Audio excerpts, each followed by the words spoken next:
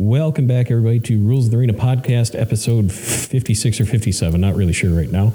We are live at location at the headquarters of the John Donaldson Network, sitting down with the president and founder, Pete Gorton. Pete, thanks for being kind enough to let me into your place this weekend on this delightful winter day. It is rather cold, but it's very warm to have you here and your audience. It's fantastic to be here. And like I was saying before, when I didn't hit the right button, I was hoping to have you at the Blind Ninja Studios back in October, and then I got COVID and I was down for 3 weeks. So I'm glad you were patient with me and allowed me to finally put it on the back burner. But at least we're so glad you're feeling better and you made it through that ordeal. Yes. This is a 100-year-old story. If you want to wait another couple of months, we'll certainly wait until you are feeling better. No, finally back on my feet. It was only like the first 5 days that were rough, but glad to be back at doing normal things again. We're just happy to have you and glad that you're here. It's important that we reach out to as many people as we can and try and tell this great story. So tonight, taking a little bit different approach to the show. Longtime listeners know my guests have normally been business owners, athletes, musicians, artists, and organizations. Today, we're going to be the focal point of the show is the greatest baseball player nobody's really ever heard of, John Wesley Donaldson. He's a left-handed pitcher who played in the Negro Baseball Leagues for over 3 decades and first Black American to work as a scout in the MLB. Yes. This one to start off with a little quote from the New York Times article that they did with you. Most baseball fans have probably never heard of John Donaldson, a hard-throwing pitcher who sold-out crowds around the country for astonishing 3 decades before he hung up his glove in 1941. His statistics establish him as one of the greatest ever to play America's pastime, yet died in obscurity. Now, Donaldson's towering contributions to the Negro Leagues are slowly being resurrected after decades of racial injustice, institutional neglect, and that's thanks to the efforts of a white guy who drives Uber in Minnesota, a network of amateur research and that he has organized to reconstruct Donaldson's career and push for his admission to the Hall of Fame. So, Pete, for folks that listening, they haven't seen your story, they haven't read an article from you, just want to introduce yourself a little bit for everyone? Yeah, my name's Pete Gorton. I live in suburban Minneapolis. I came across the story of John Donaldson about 20 years ago. More about me, I was a freelance journalist, had a bunch of odd kind of jobs. The New York Times picked up on the Uber thing. That must have been... They also called me middle-aged and white, which was interesting too. I have many different ways to describe me, but those were the ones they chose. That was kind of funny. But what I'm doing and what we're trying to do along the way is resurrect an American hero, somebody who we should know. The average baseball fan knows who Babe Ruth is, and they know who Lou Gehrig is, and they know who the greats of the game are. One named John Wesley Donaldson should be added to their list. That's what we're working on. Sure. So a little bit how you came to this part, but how did you first and when did you first get involved with baseball? I continue to play. I play about 30, 40 games a year on amateur men's teams, and I'm 51 years old if you're keeping track. But baseball has been a part of my life forever. One of the things that ironically has happened in this story is my last high school baseball game was played in Bertha, Minnesota, the place where John Donaldson played. I'm from central Minnesota. John Donaldson played in Bertha, which is 13 miles from my hometown. So they were putting together this book called Swinging for the Fences, Black Baseball in Minnesota. And they needed a section from 1910 to 1930. They're kind of going chronologically by decade. The editor of the book, his name was Stephen Hoffbeck, was looking to fill that section, and he was my high school social studies teacher. He ran into my mom at the post office one day. I was covering the Jeb Bush administration in Florida at the time as a journalist, and she said, "Well, what is he doing?" Anyway, one thing led to another. I got a letter in the mail in Tallahassee, Florida, from my old high school teacher, and he said, "I'm doing this thing. Are you interested in helping us do that?" I got transferred in my job back to St. Paul. Spent a lot of time as a freelance journalist photographer, mostly a cameraman. Excuse me. And I had some extra time between gigs, and so I would go over to the St. Paul Historical Society, the Minnesota Historical Society in St. Paul, and did research on this baseball player who played near my hometown. So I put together the first chapter ever on John Donaldson, and when that book came out, somebody, a Negro League historian, had found his unmarked grave in Chicago, and they invited me down to put a headstone on and assist with putting a headstone on his unmarked grave. And would you be interested in doing that? Of course I would be interested in doing that. I had a couple of 100 wins of his from his time in Minnesota. And he was a barnstorming baseball player, so he played all over. Over 739 cities we have him in so far. Might have found another one this morning. So John Donaldson played all across the United States, the whole North American continent. It's something like 31 states and provinces he played in. So his story is spread out all over the place. And so I had found a certain amount of that and went down to his ceremony to put a headstone on his grave, a proper marker where it was green grass.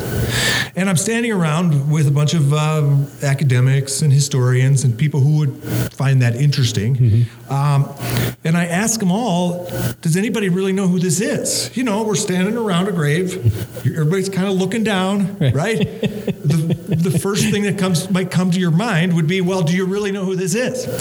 I assumed, as I was doing my research for the book piece, that there would be somebody out there who had a John Donaldson trunk and would be able to open it up and show me everything they got. It turned out that wasn't the case. And so I thought, well, I have some wins of his. Maybe I can put together with some other people and we can figure out how important he was. And so we started doing that, and we started communicating with people on a different level in terms of researching, using something new called the internet. And so that was rare. In 1969, the seminal book on black baseball history called Only the Ball Was White was written by a guy named Robert Peterson. That came out the year before John Donaldson died. He died in April of 1970.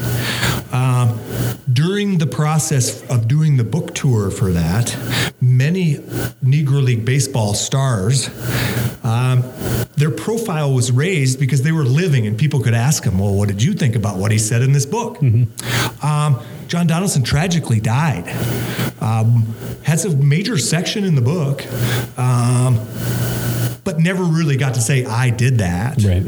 And be able to, and then subsequently, Satchel Paige goes in the Hall of Fame, Josh Gibson goes in the Hall of Fame, Buck Leonard goes in the Hall of Fame, and for the next several years, Negro League baseball players are admitted into the Baseball Hall of Fame, which is a big deal. But it's a who's who of this book. And so you get all these guys who are in the Hall of Fame who have kind of major sections in that book. They're getting in. And John Donaldson, still dead. Unable to talk about the greatness of what his career was. He lost that opportunity. He was a humble man anyways. Probably wouldn't have told a whole bunch of people what he did anyways. So I'm down in Chicago. We're looking down at the grave. One day it strikes me, we have to figure out who this guy is. And so I tell my soon-to-be wife that, we just got married. So I told my wife, we're going to go on this journey. Do you want to go? And tragically, she said yes. Depending on who you ask. But I think it's important to know that what we realized was this person's legacy needed help. There was opportunity there to do that. I had the means and the ability to do so. We found one of the greatest heroes in American sports, and we need to tell everybody. And so that tells you a little bit about the sort of genesis of this. We started very small. It happened to be a coincidental place I knew. Sent by a teacher of mine from my high school into this place. That is probably the most Midwest origin story ever. Yeah, and it might be boring. But the truth is he knew that I knew the people there.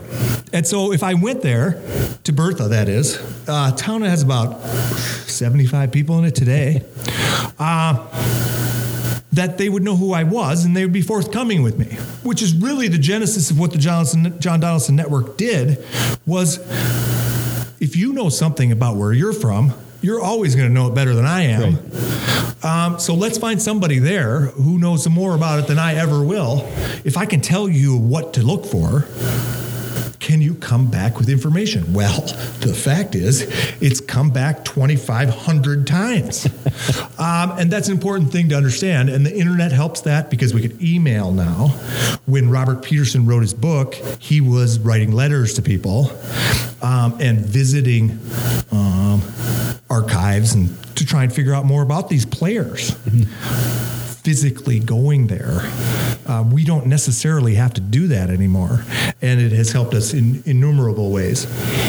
So, and that is a lot to unpack, and I want to get through all of that over the course of this episode. But I want to go back just kind of more about you and your history of the sport. I mean, why did you latch on to baseball? Why not hockey? I mean, that's probably the most popular sport in Minnesota, second only to Canada, as far as how many people play or watch or have, the memorabilia of a sports team in their house. Yeah, well, let me tell you, I was a golfer.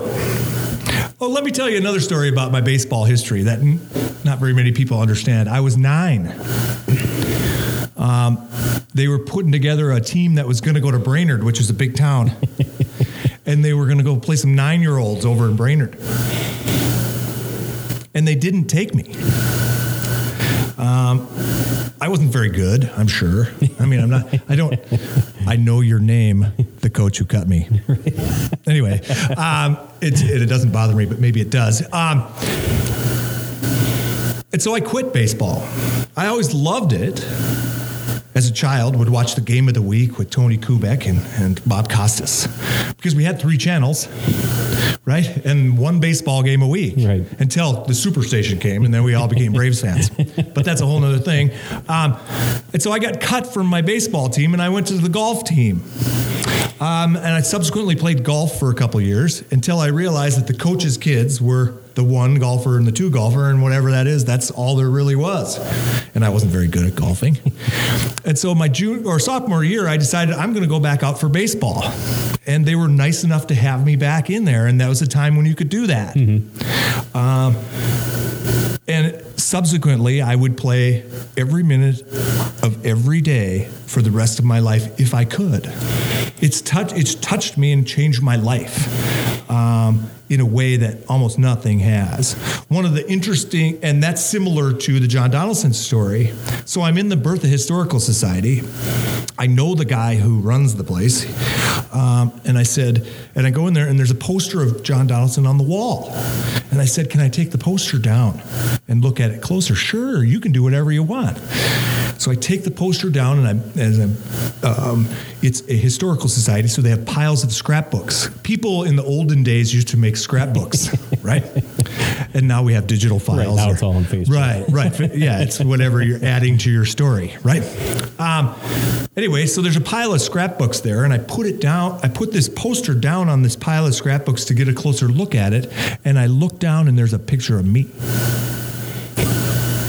And I said to the guy, how many Negro League historians have come here looking for John Donaldson? Well, they come every 5-6 years. Somebody from Kansas City or Philadelphia or New York comes looking for John Donaldson. And I said, whatever happened? Well, we never hear from those guys again. None of those guys are in the Bertha Historical Society like I am. It turned out my senior year in high school, our high school basketball team lost to Bertha, and we had been champions the year before, and so the program was in there, and I was on that team, right? So there I am. And so nobody else that I could think of would have such a close proximity to John Donaldson's story in Bertha as he's looking over my picture right now.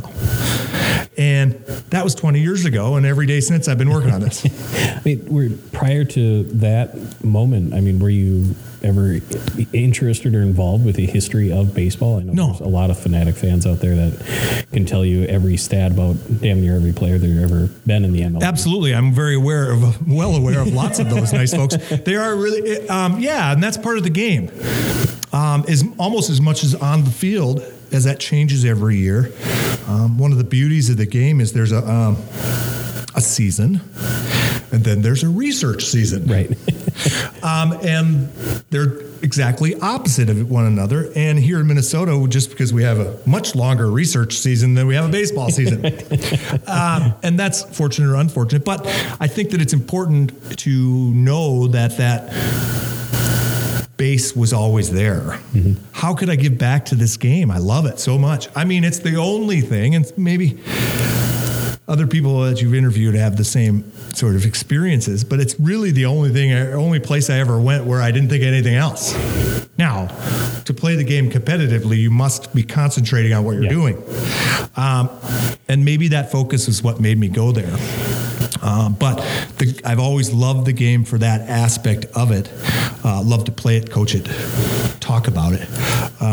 And so, but no, I wasn't, before that, I didn't go to school to be a baseball historian. I'm not sure you can even do that these days, but you probably can. I just figured out what my skill was talking with people, interacting with them, and then we just had this great story, which compelled them to act.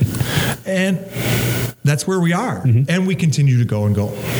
So, I mean, were you hooked right away as soon as you saw the photo or you got that call to go down to Chicago? Is that when the light went off, if you will? Like, I need to go. I need to find out about who Donaldson was. Yeah, when I started to figure out, when that sort of quote unquote light went off, was when I realized there was nobody else.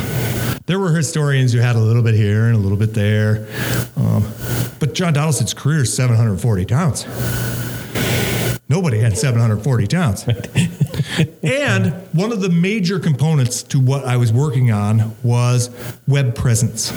You can go right now, and I'll bet, or find yourself a sixth grader who can go into their phone, and they can go on their phone, and within 30 seconds, you can find out what Lou Gehrig did on any given Thursday in August 1929, right? 2 for 3 and a stolen base, right? Within 30 seconds.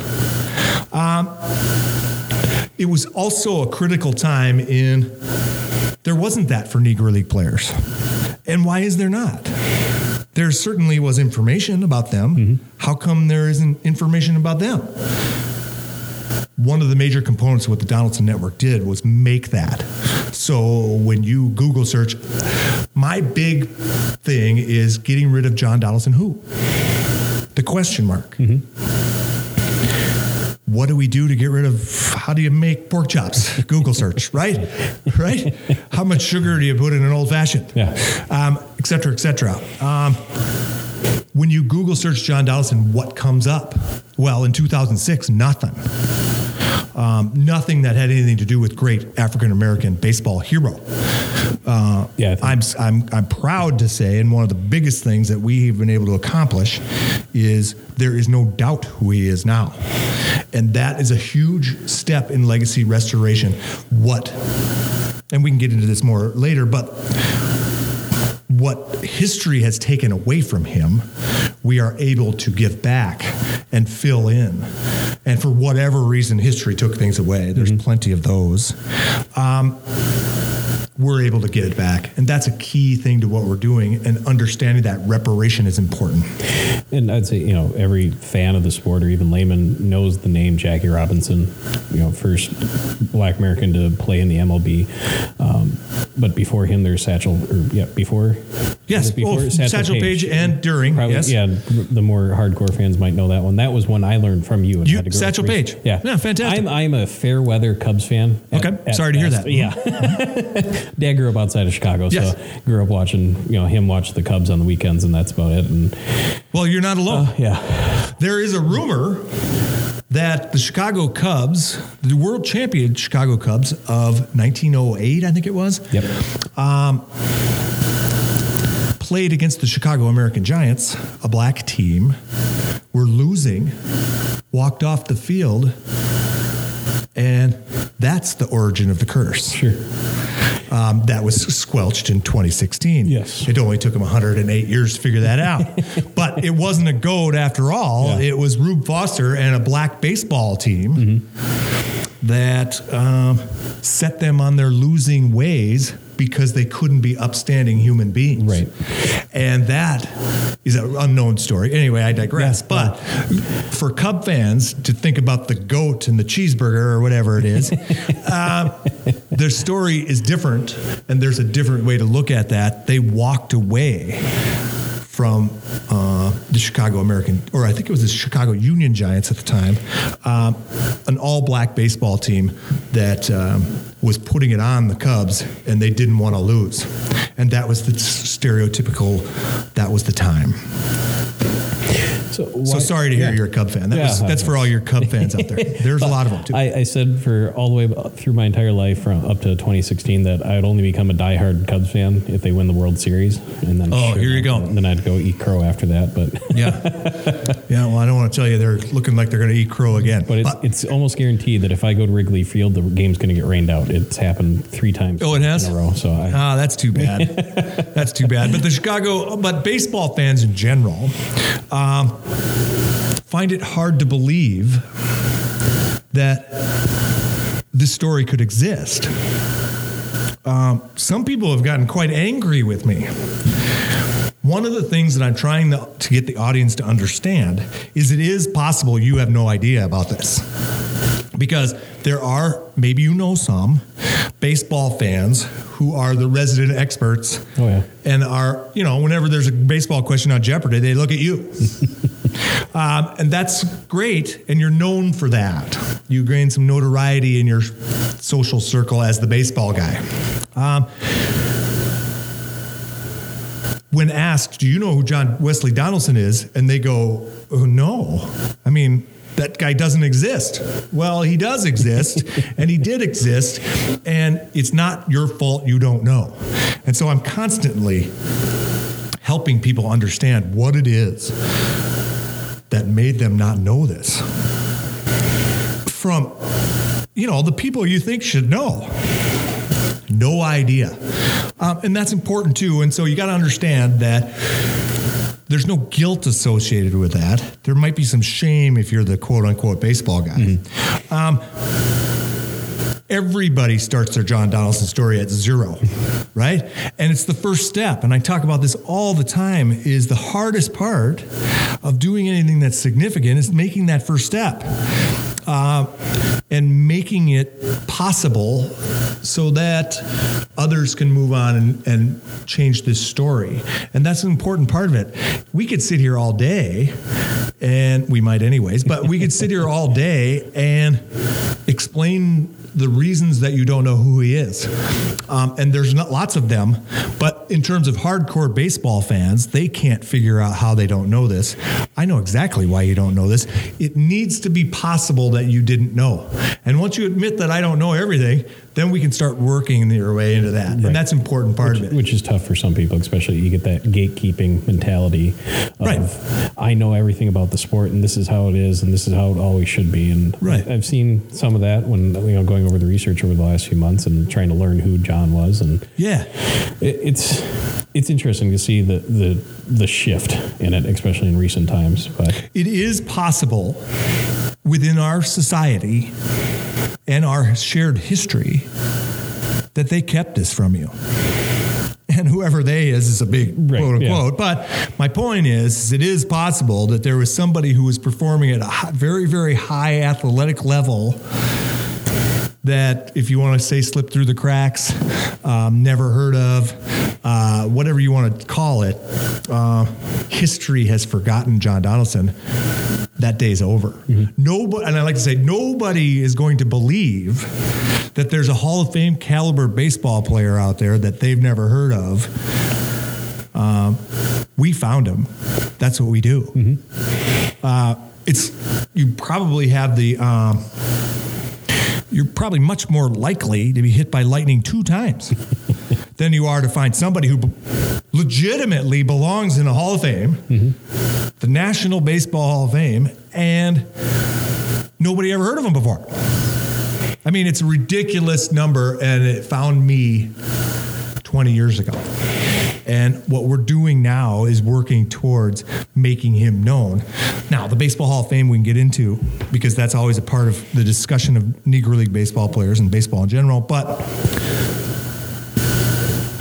it's important to understand that we just kept digging and we kept finding him and realizing what his importance was to the game itself. Not Negro Leagues, not just baseball. One of the big Society for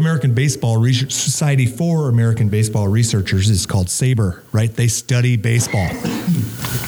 I was on a podcast or stream of theirs years ago, and the head of the organization came to me and he said, well, what are you going to do about John Donaldson?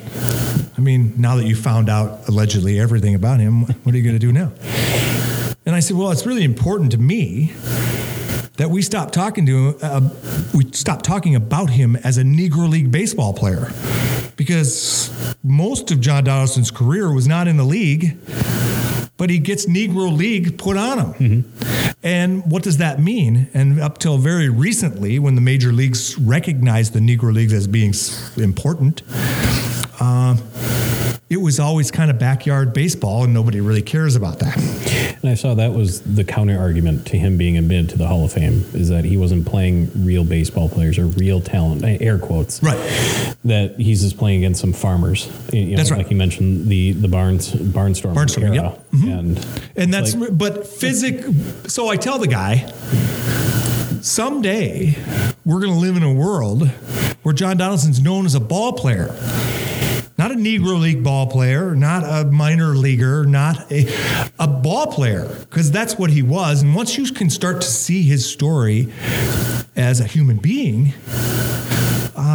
it changes your perspective on it. And that's what I'm trying to help people understand. And for me, to put into a football analogy, Packers had a couple ugly wins this year, but when the playoffs roll around, you're not looking, well, how close did they win or lose? Was it a win or was it a loss? Right. And if you look at and I want to get into his stats down as we you wanted to slip the Packers in. Yeah. Yeah, I know. Know your audience. I'm in Viking country. Yeah, that's okay. But yeah, he won, unprecedented amount of games, and I was just kind of glossing over his stats the last couple of days, and it's insane. And again, a passive baseball fan. Right. But even I'm looking at the numbers like, holy shit, that's a lot. It's we found another game of his this morning. Mm-hmm. It's kind of a constantly changing and shifting goal, if you will. 2,500 games, 740 towns, 418 wins, 5,116 strikeouts today. We will have more by the end of the weekend.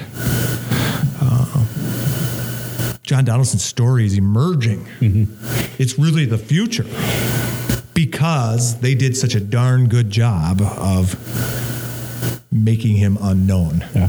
And that's part of what our shared past is. And in order to relive or to live better, and I just heard it again this morning, we must do better. It's absolutely ridiculous to me that the legacy of one of the greatest baseball players in the history of the sport is in a box in my basement. And you laugh. But it's ridiculous because what? Nobody wanted that? Nobody thought they could change that? We're doing that every day. And that's what my job is. My goal is to try and help people understand that John Donaldson has a story to tell us that is worthwhile today and has been for 100 years. So why do you think his name was this lost to history for so long, intentional or otherwise? I mean, with record numbers, I know there's a lot of local coverage, and that's where you've gotten a lot of your information. There wasn't much for national from everything that I found. But you'd think with someone with those kind of numbers, and he still managed to get a position in the MLB as a scout. Yes. You'd think somebody somewhere would go, where'd this guy come from? Why is he here? Right. And start to key things together back then. Right. But here we are sitting 2020, and you started 20 years ago, and it's now finally happening. Well, I think it is. I hope it is. It took a lot of courage to write a newspaper article about John Donaldson in his era. I've gone through thousands of newspapers.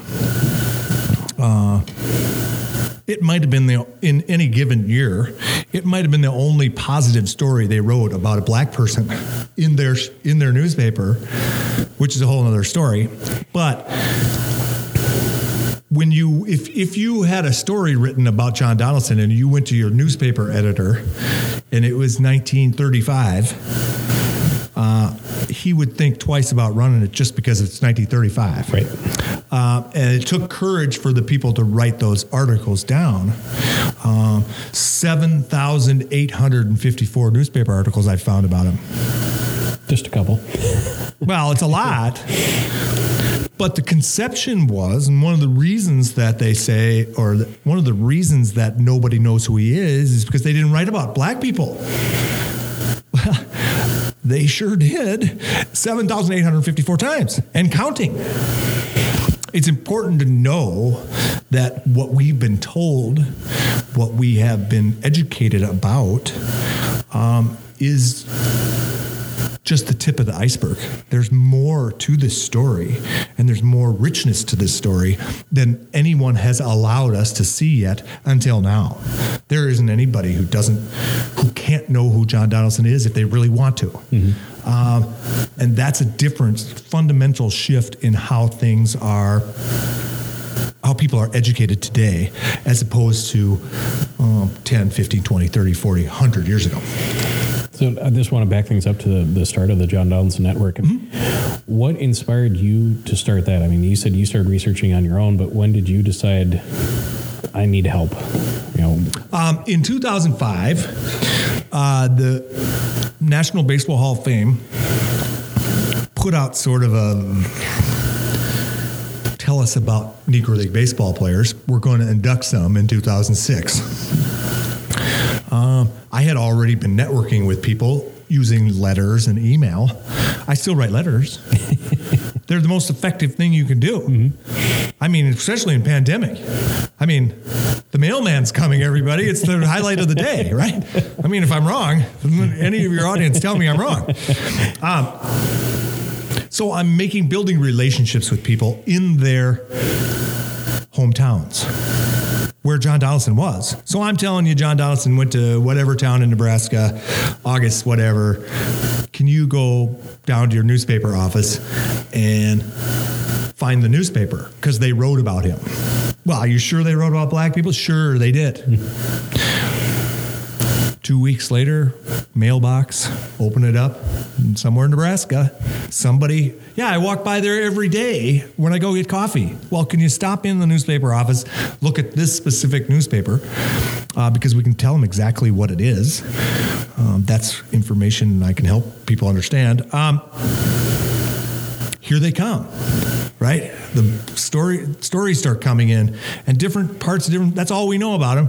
But that's what my hometown said. Well, 740 times, here you go. And that's just different cities. I mean, he went back to the same cities almost every year. Mm-hmm. And so 2,500 times almost, he is playing in your town. And so the network started that way. From the very beginning of how I was asked to come into this project, because I knew that area better and I could get access to things, that idea just blossomed into the network. And so the thing is 2006, we need to have October 30th, 2005. The Hall of Fame needs to know who John Donaldson was. Can you give us something? Yeah, I can't. I'll give you everything I got. And other people were given everything they had, and we put it all together and we handed it to him, which got him off the general knowledge list of Negro League baseball players and onto the final ballot, which is really important. 247 wins we had in 2006, which got him into the final 39 Negro League players considered for Cooperstown. Subsequently, he didn't make it, obviously. But he made the final ballot. And then they said, if new and significant information comes out, we'll relook at these guys again. Because from a public relations standpoint, it probably isn't a good idea that that's the end. Right. And so anyway, ever since then, 2006, 14, 15 years ago now, that sort of phone's been off the hook as an analogy, right? I mean, maybe there's an opportunity to come. Maybe there is. But I can tell you, we went from 247 wins, 1,340 some strikeouts, to 5,000 strikeouts, to 418 wins. I mean, there's new and significant information. Yeah. Right? And so it's tripled since then. And I really don't see it stopping until they start to realize that John Donaldson was an incredibly significant person. And so this network was built somewhere at different times, right, between Facebook and email. It's been between 1,500, 1,000 people who have contributed to this, who have said, that's important enough for me to take my time to drive all the way to Minneapolis and interview this guy. It's important enough, right? And that's the organic nature of what's happened. I realized the reason that I had the opportunity was every historian was smart and good. I can't do that. Right? And so there's that reason too. Mm-hmm. There was my ability to do nothing else. You can ask me about lower levels of the Negro Leagues, and you can ask me about the impact of Jackie Robinson. You can ask me about lots of different kind of genre-specific things within the Negro Leagues I don't know anything about, but I tell you a whole lot about John Donaldson, I'll tell you. And maybe we're realizing that I kind of lost track of time. But no worries. My point is that there are people who are Negro League generalists. I'm not that guy. I know a lot about these, what's been published and what's written, but mostly how it relates to John Donaldson, right? We used to have one of our taglines was always looking, right? I mean, I'd wake up in the middle of the nighttime and I'd go, I got to go look in South Dakota, right? I mean, it was obsession. And people have said that I never looked at cornfields the same because of the Field of Dreams. And the Close Encounters guy was shaping potatoes in the Devil's Tower, remember? Yep. Maybe no one in your audience knows who the great Richard Dreyfuss was. But the point is that you never look at anything the same again. And so I'd be sitting in church and I'd be thinking how to sharpen this pencil. And other places, right? Constantly thinking about how to make this, how we can continue this story because it really is impactful for everyone. So in the beginning or even today, I mean, have you hit those roadblocks or hit that wall? And I mean, how do you work around that? Or do you just, here's a dead end, back it up, try a different route as you're going through this research? Well, absolutely. There's, peaks and valleys of any endeavor. It's really important to understand that, for me, in 2018, 2019 was most important. And in 2019, it was 2020. And then 2020, it was 2021. That's the way I think about it, is the next year is going to be important because people are going to start thinking what I'm thinking. And there was a time and a date, and if I really looked, I could figure out exactly what it was. When I sat in my basement, frozen cold basement, researching and looking at these things going, this guy is one of the most important people in the history of our country. How come I'm the one who's looking at it, right? I mean, it has crossed my mind. But my point is that I think that it's important that you listen to that stuff. If you think you should start a gym, if you think you should, I want to encourage you to do that. People hear voices all the time. They're telling them to do the right things. This has turned out to be exactly the right thing and the right way to do it. And I think that it's enriching in that way. Is it richful? No. I mean, there's no money in being an Eager League historian, I hate to tell you. But a lot of people have supported me along the way, giving me jobs, painting their houses. And I mean, I do these things, driving the New York Times, driving the Uber, right? I mean, that's not lost on me. I'm grateful to that. And many, many times I think of that. I'm always thankful for somebody who wants to talk to me about the importance of this person, because we have something to learn. And every day that goes by, almost there's another reason why we need to know who this guy is, because people say things like, well, 7.8% of the Major League Baseball players are African Americans. How come they're so low? Surely there's more qualified black baseball players out there. Well, it must be basketball or it must be football. Did you ever think that it could be because there's no African American heroes in baseball that people have to look up to? John Donaldson's one of those guys. Let's tell you about him. There's importance to what we're doing. That's good for the game. It's good for us individually. But moreover, I think it's good for everybody to understand that that's some kind of history we don't want to repeat. It's important that when we discuss this, we understand that our society has changed. It's time. If I know better, it's my job to tell you that, and here I am.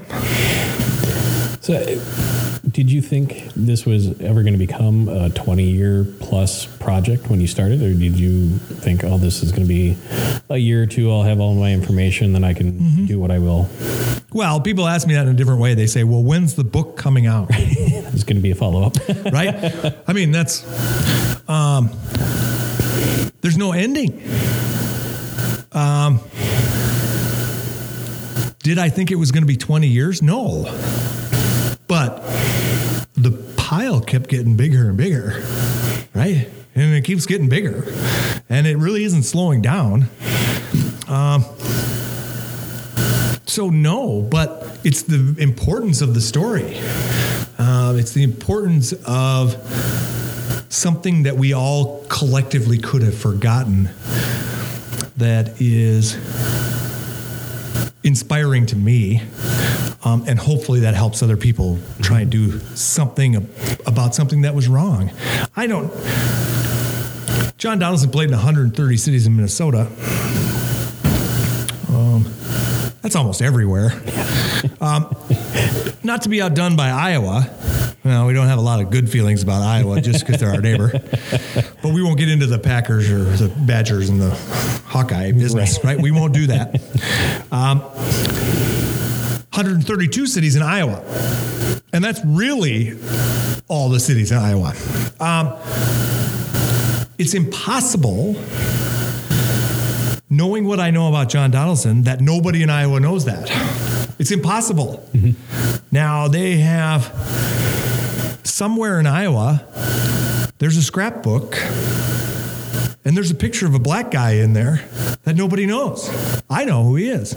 And I stood up in southwestern Minnesota several years ago.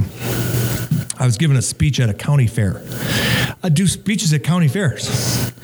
It should be no revelation to anyone in this room. But I said to the crowd, somebody here has a picture of John Donaldson in their basement. And they laughed. I mean, it was an audible chuckle. No way. That's not possible. All right. Maybe it's not.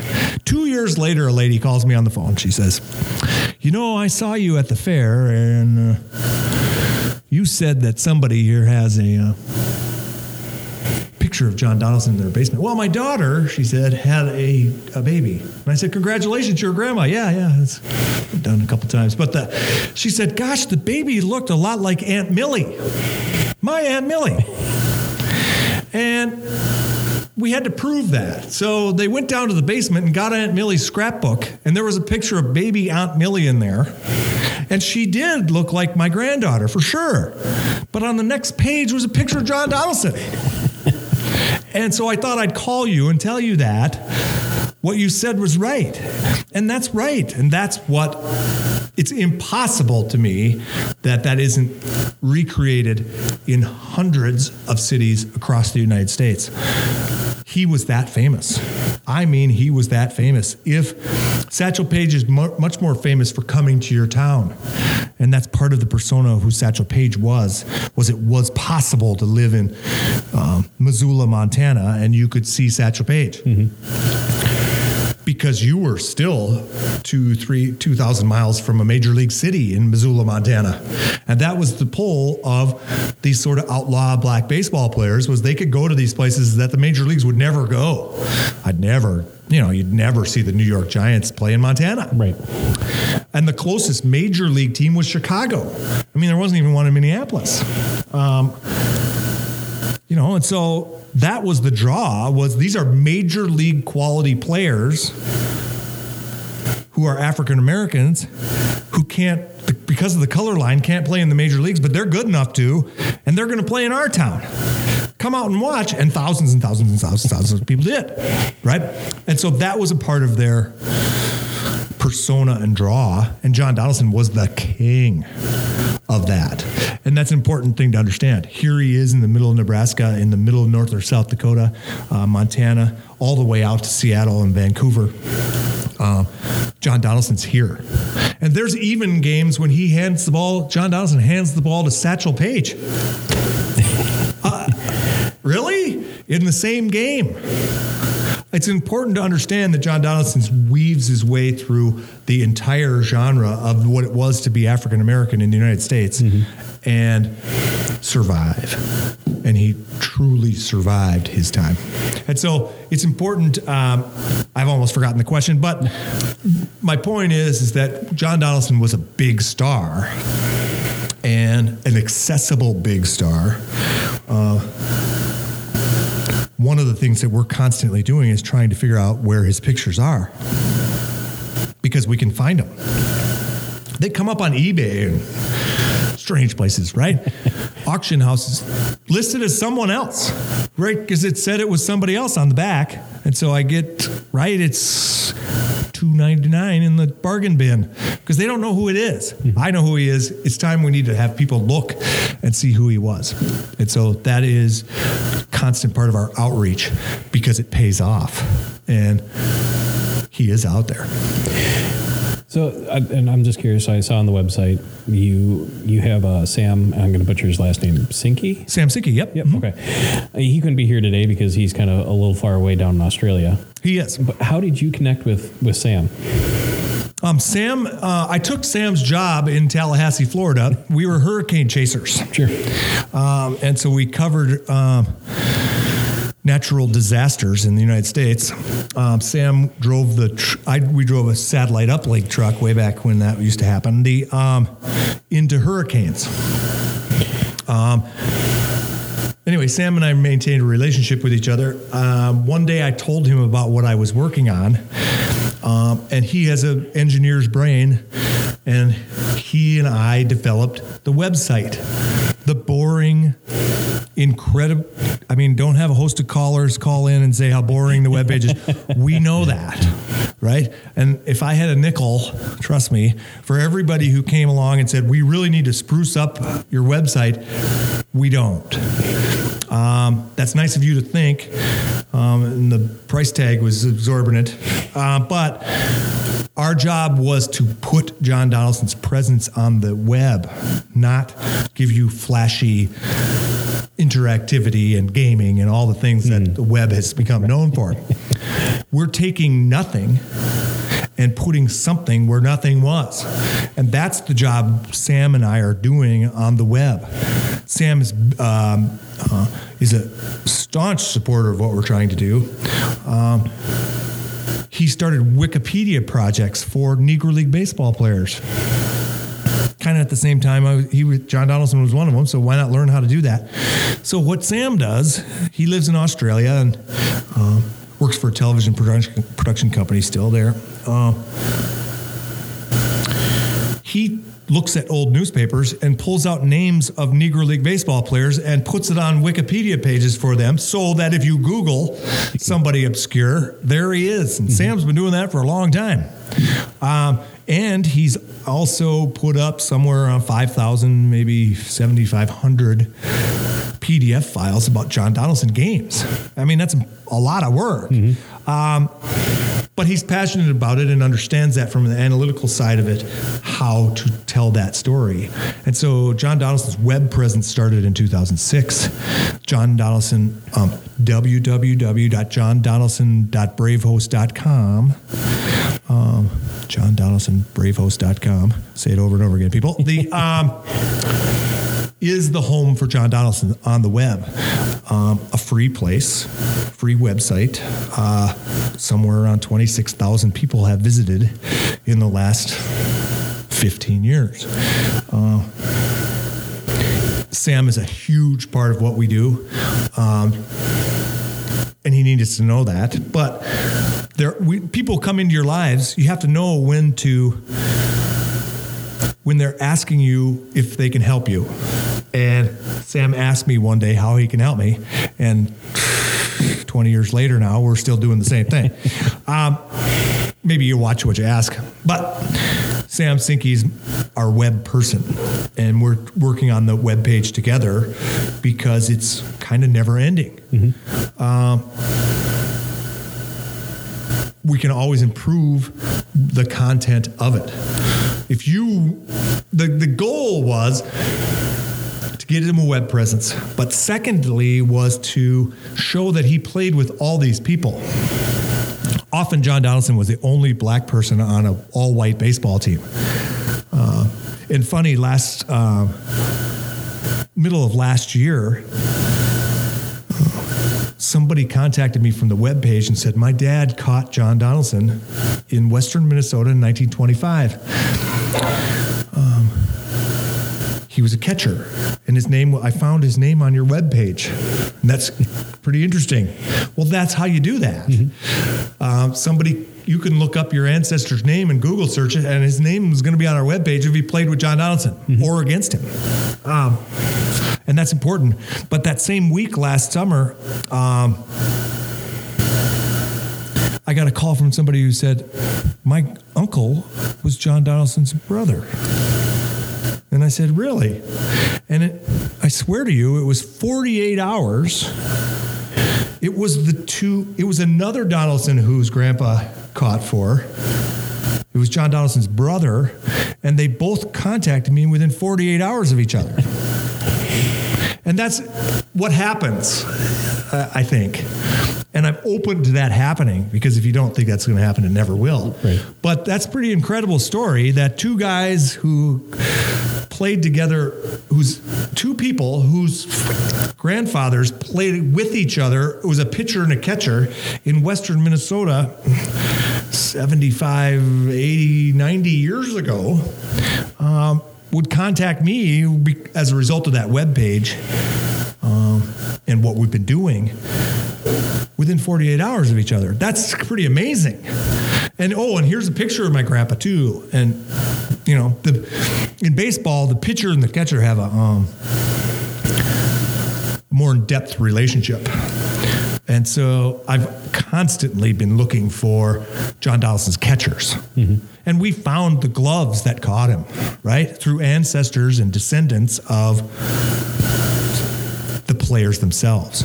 And so that's always been a part of that web page thing, is to be able to go, well, my last name is Schonberg, and it looks like he caught John Donaldson in 1914. And you go, oh yeah, he did. And here's all the stuff. And by the way, here's a picture of him, right? And that type of thing is important too, because one of the things that John Donaldson was doing was knitting himself into the fabric of our memories, one person at a time. And I think there's something to be learned from that. I think there's something to be learned from his survival and perseverance in the out of the way places he had to go. Look, he is as good a baseball player as a Christy Mathewson or a Walter Johnson.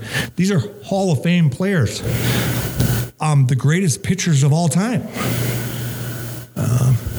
Christy Mathewson sleeping at the Four Seasons in Manhattan. John Donaldson sleeping on the ground. And there's a difference. John Donaldson, because of the way he looked, should have been was unable to go to the Four Seasons, should have been there. And we can recognize that today. And I think that's powerful. John Donaldson, I don't want to digress too much, but there was a guy named Emmett Till. Emmett Till was 14 years old, and he was murdered in Alabama for allegedly whistling at a store clerk. She died in 2016. She recounted that he whistled at her at all.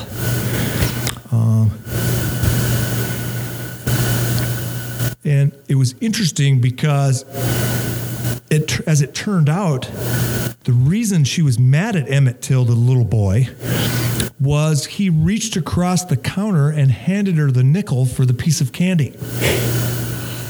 And it struck me as interesting because what was supposed to happen was he was, as a black person, was supposed to put the nickel down on the counter and slide it across, and then she was supposed to pick it up. He wasn't supposed to hand it to her.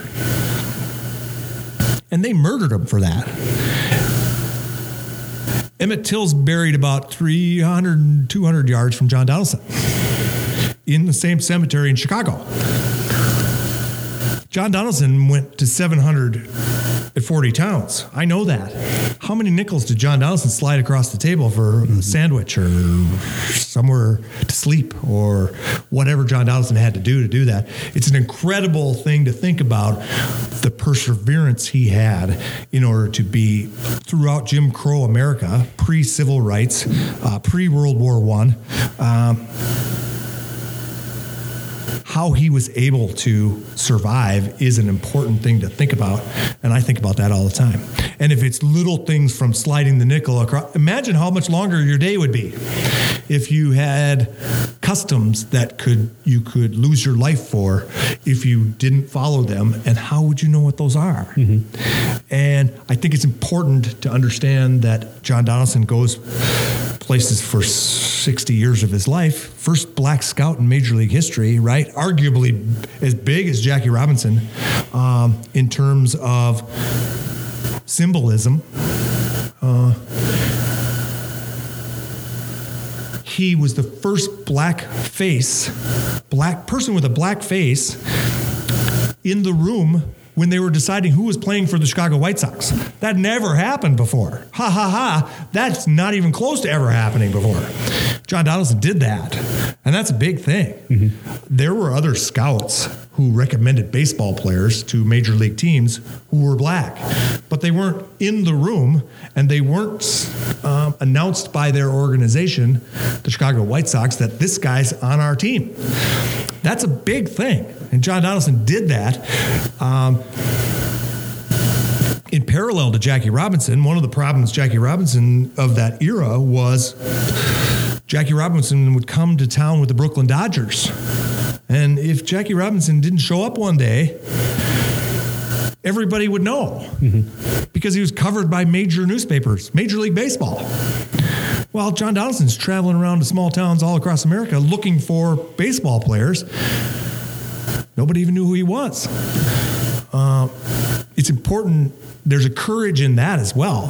He traveled, his baseball career ended in 1940, so he played baseball from 1907 to 1940. In 1949, he gets hired as a scout, and he spends the early 1950s traveling around the United States trying to stay alive and find baseball players. And that's the honest truth. You might say, well, that's over melodramatic, but it's not. It was a struggle, and it was something that he believed in, and I believe that story needs to be told. since starting the website and the web presence in 2006, I mean, have you seen a ramp up with people reaching out to you saying, hey, I found this article, or I found a photo, or even family members reaching out to you because of that? Yes, of course. And that was the goal of it. Not as much as I thought.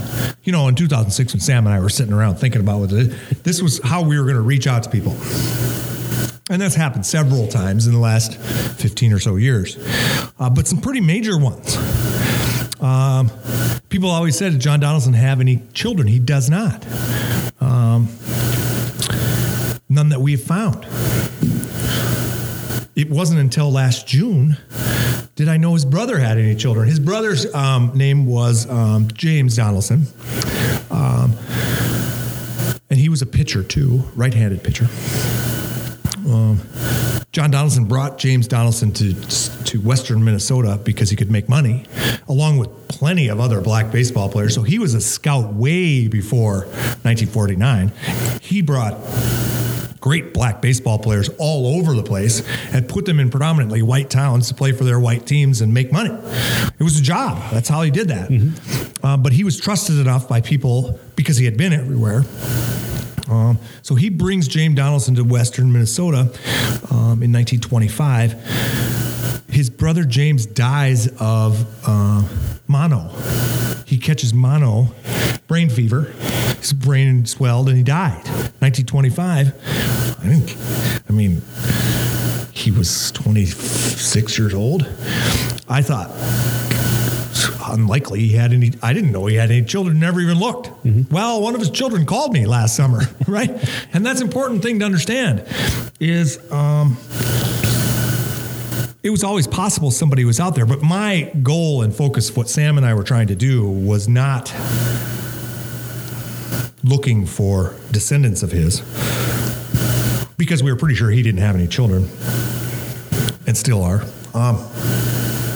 Ours was to define who he was. And that's certainly a part of it. A harder part, we have plenty of genealogists in the Donaldson Network, plenty of them. One particular name is Lila. She is the genealogy guru for me. I say, I need to try and find somebody. She finds them, right? And genealogists do genealogy better than I do. I mean, here we go. I mean, if you really want to sit down here, we'll get a legal pad and write all the things I don't know how to do down on it, and then we'll start working on this. But this is what it is. You have to admit you don't understand what you're doing there, and someone else could know that better than you. And so that is a key tenet of what the Donaldson Network has done, that surely somebody knows middle of Nebraska better than I do, ever will. And so I think it's important to know that James Donaldson's descendants are now members of the network and have helped us do some wonderful things in the last year. And I'm just curious, I mean, have you found, obviously, articles about his games that he's played, but Sure. Have you ever found any information about just the fly-on-the-wall conversations of his day-to-day, or stories about him in these different towns? Maybe he had a positive experience with just a store clerk, mm-hmm. or a not-so-positive experience with the residents there, mm-hmm. because of his skin color during that time. Have you incorporated any of that into what you're doing? Of course. We look for that. Understand that it wasn't,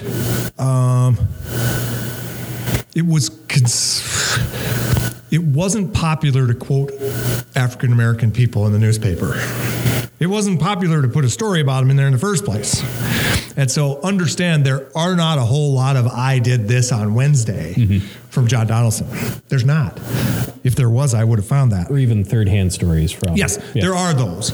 But I can tell you that with the exception of one article that was questionable, of the nearly 8,000 articles we have, not one of them has a bad thing to say about him. And the other one happened between the lines of the game. One of the guys thought that he smiled at him wrong and went to the newspaper, right? Well, the tagline of the newspaper piece was, a lone black person should watch out when they're alone amongst whites. And you go, wait a second. That's where John Donaldson is, okay? But that's one of 8,000.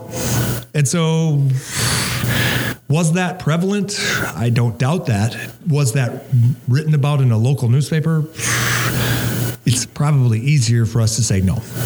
Right? So there are, I can tell you that John Donaldson was a walker. Right? One of the reasons that he maintained such a long career was his physical fitness. Now, obviously, he's an athlete. We know from accounts of his players on his team that he took morning walks every day, and he'd get him out of bed and walk him. John Donaldson's walking through America every day. So he's traveling in a train car for certain parts of his career. He's traveling in an old bus for other parts of his career. He's traveling in rickety cars for other parts of his career, right? He's on buses in the 40s and 50s, right? But before his career, there weren't cars, right? And so in some of the pictures of baseball at that time, there's horses and buggies pulling up to the game. I mean, this is when that was. Yeah. And so we know that he walked around the United States and he saw America for what it was. And his perspective on it has always fascinated me. Because is it written down anywhere? No, but he didn't keep memoirs or anything. Not that we found yet. We know the person who was left with his stuff when he died from his death certificate, right? His wife dies, Eleanor Donaldson dies the year after he does. And then we know who signed her death certificate. So we know where the stuff went to. But what happened to it, who knows? It's out there. Because I'll tell you why. Because he was famous. And not just cup of coffee famous. He was legitimately famous. And because we selectively remember him today or not is inconsequential. At his time period, he was robustly famous. And that's what leads me to believe that his stuff is everywhere. And people just don't know what it is. And because we've got, we're 2 generations away. And so, no, there's not a whole lot of, there are quotes, John Donaldson quotes. There certainly are. And as his long career progresses, they're better and better because they're usually retrospective, right? And they'll talk about what he did when he did that. And so those types of things are important. But great newspaper articles like he could throw the ball faster than any human being, right? I mean, that's golden stuff. His comparisons to other black baseball players are important. To other white baseball players are important. So yeah, there's lots of that type of thing. I encourage people to go look for that kind of stuff. John Donaldson is an important baseball figure, and that's what we need to keep talking about. Yeah, and we keep talking about him in these broad strokes, but I want to get down into who he was and kind of the meat of it, if you will, the story. Thank you again, everyone, for taking the time to tune into part 1 with Pete Gordon and the John Donaldson Network. We'll be back next week with Pete for part 2, diving more into the history and legend of John Wesley Donaldson. If you click the link in the episode notes, you can head over to the Donaldson Network website and see the complete work that they have done and find out how you can help uncover more of the story. Many of you have asked me, how can you help out the show? There are a couple things you can do. First off, head over to Apple Podcasts, Audible, or Facebook and drop a review and a comment on there. Hopefully you think the show is worth 5 stars. Secondly, tell your friends, family, coworkers about the show. Convince them to check it out. And last but not least, you can head over to patreon.com/Rules of the Arena podcast. I have a little tip jar set up there just for $1 a month is all I ask. And if you'd like to keep in touch with new episodes and guests, follow the show on Facebook and Instagram, both at Rules of the Arena Podcast. Don't forget to check out the show on Twitch, where you can tune into the show and join the conversation while we are live. Just head over to twitch.tv/Rules of the Arena. Sorry. But if you missed the live stream, but you still want to check out the video broadcast, you can find all past recordings on YouTube. Just search for Rules of the Arena Podcast. And if you'd like to get a hold of me directly for any questions, comments, or concern, you can shoot me an email at Gordon at blindninjastudios.com. And last but no little business here. Don't forget to check out my other show called No Story Left Behind. You can find that on its own feed wherever you listen to your favorite podcast. You can also follow the show on Facebook and Instagram at No Story Left Behind. And if you want to check out merch for the show, click the link in the show notes, or you can find the link in the social media notes. And I have a new merch store set up there. The Hammer and Axe collection is out now, and it's going to be going away on March 31st. So grab yours before it's gone. Thank you again, everyone, and we will catch you next time.